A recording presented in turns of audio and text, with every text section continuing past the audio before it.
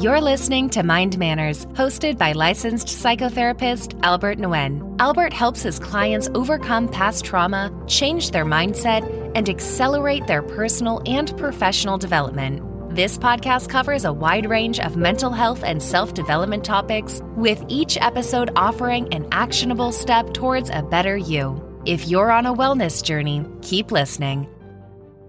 Hello, everyone, and welcome back.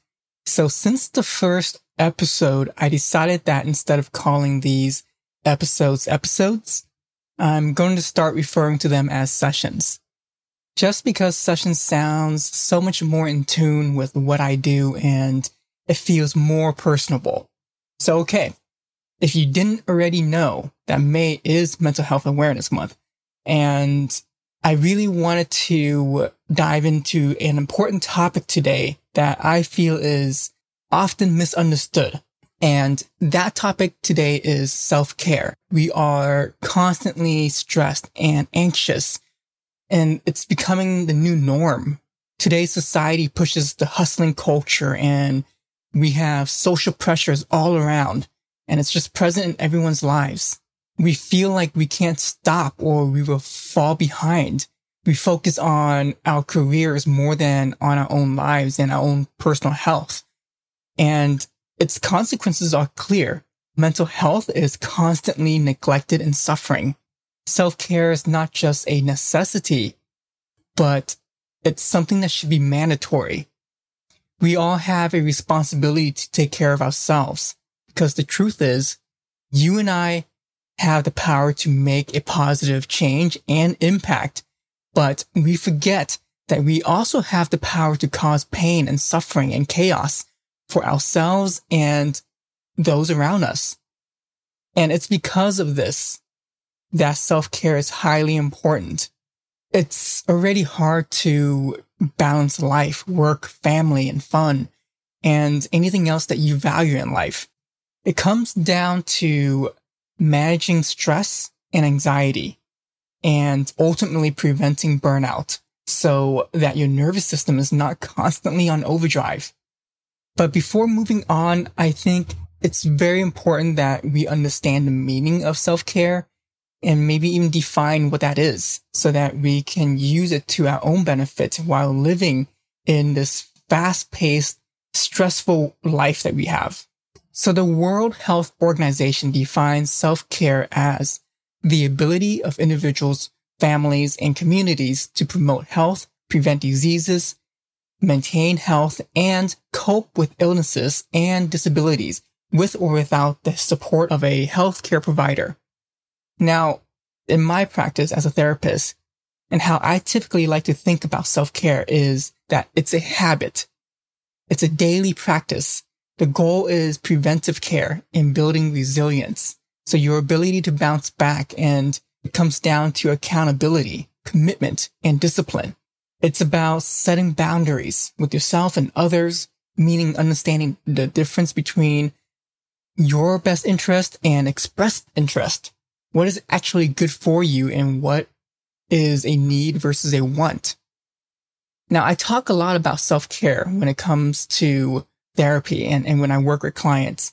And I have taught workshops on self-care, and it's always interesting to see how many people actually think they are doing a good job at taking care of themselves. And when I hear more about their understanding of self-care, I then realize that it's a very limited way of looking at it. So I broke down self-care into 6 parts: emotional, practical, physical, mental, social, and spiritual. So let's start with emotional self-care.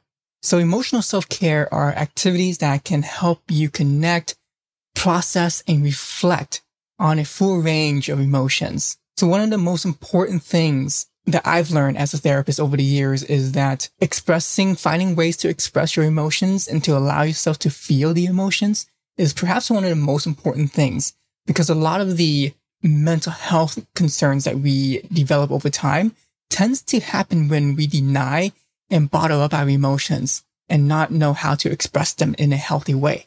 Whether it's writing in a journal, creating art, playing music, Whatever it is that you can find that provides you a positive outlet to emotionally purge. Emotional purging is the word I like to use. And this is important because we know that bottling up our emotions is not good for us. So words is just one way. And it's really up to you to find a medium that works for you. Whether that's through sports, whether that's through music, poetry. So just get out there and try several things and see what works and what doesn't. The next one is practical self-care. Tasks you complete that fulfill core aspects of your life in order to prevent future stressful situations. So this is very straightforward. It's basically identifying areas of your life that you feel like you need to learn additional skills or acquire new skills to improve them, whether that's management skills, organization skills, budgeting, parenting, anything that you feel is important. The third one is physical self-care. And I think this is something that many of us think of when we think about self-care in general. Physical self-care is perhaps one of the most efficient and fastest way to manage stress and anxiety. Your body is an anchor to this present moment.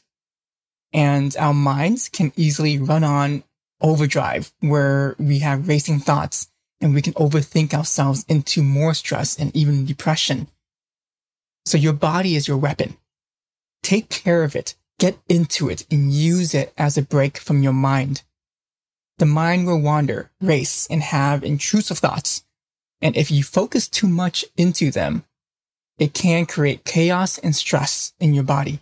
You also can't really control them, these thoughts that comes up. But what you can control is what you focus on. So use that to redirect your focus to your body.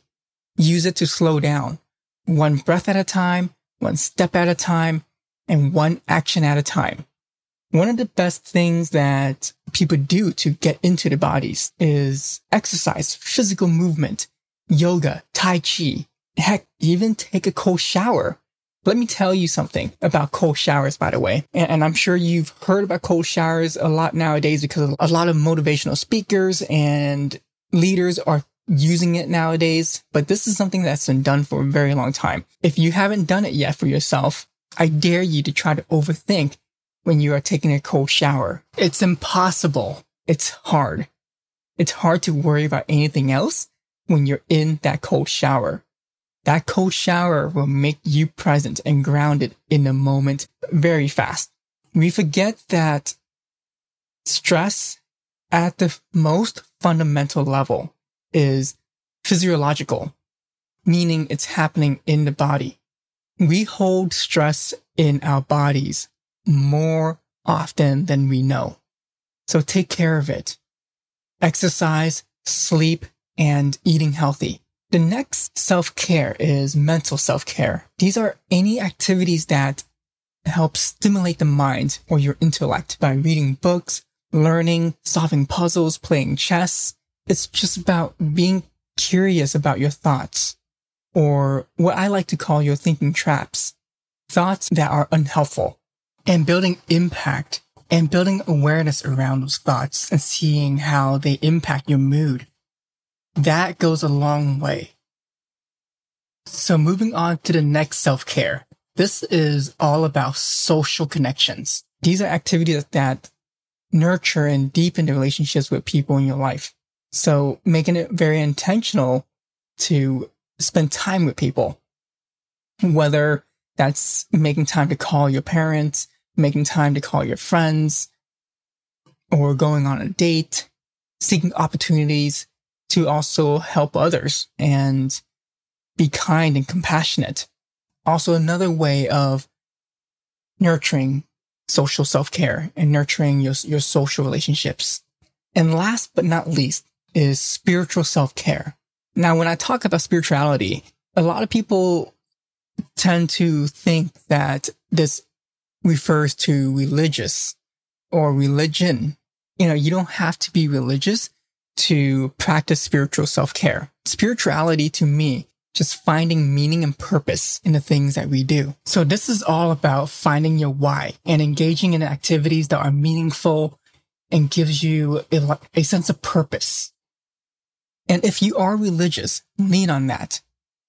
If not, that's okay. Because like I said, spirituality is mostly finding meaning and purpose. And purpose and meaning is all around us. So get clear about what your values are and evaluate whether your actions and behaviors are in alignment with that. So those are the 6 different categories for self-care. Now, you might have noticed that a lot of them overlap because they do. Our mind, body, and spirit all connects. And it's important to tackle our self-care at every entry point as much as possible to optimize your wellness.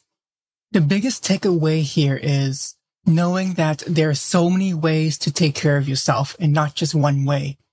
So to wrap it up, it's important to establish a self-care routine in making it sustainable across all aspects of you.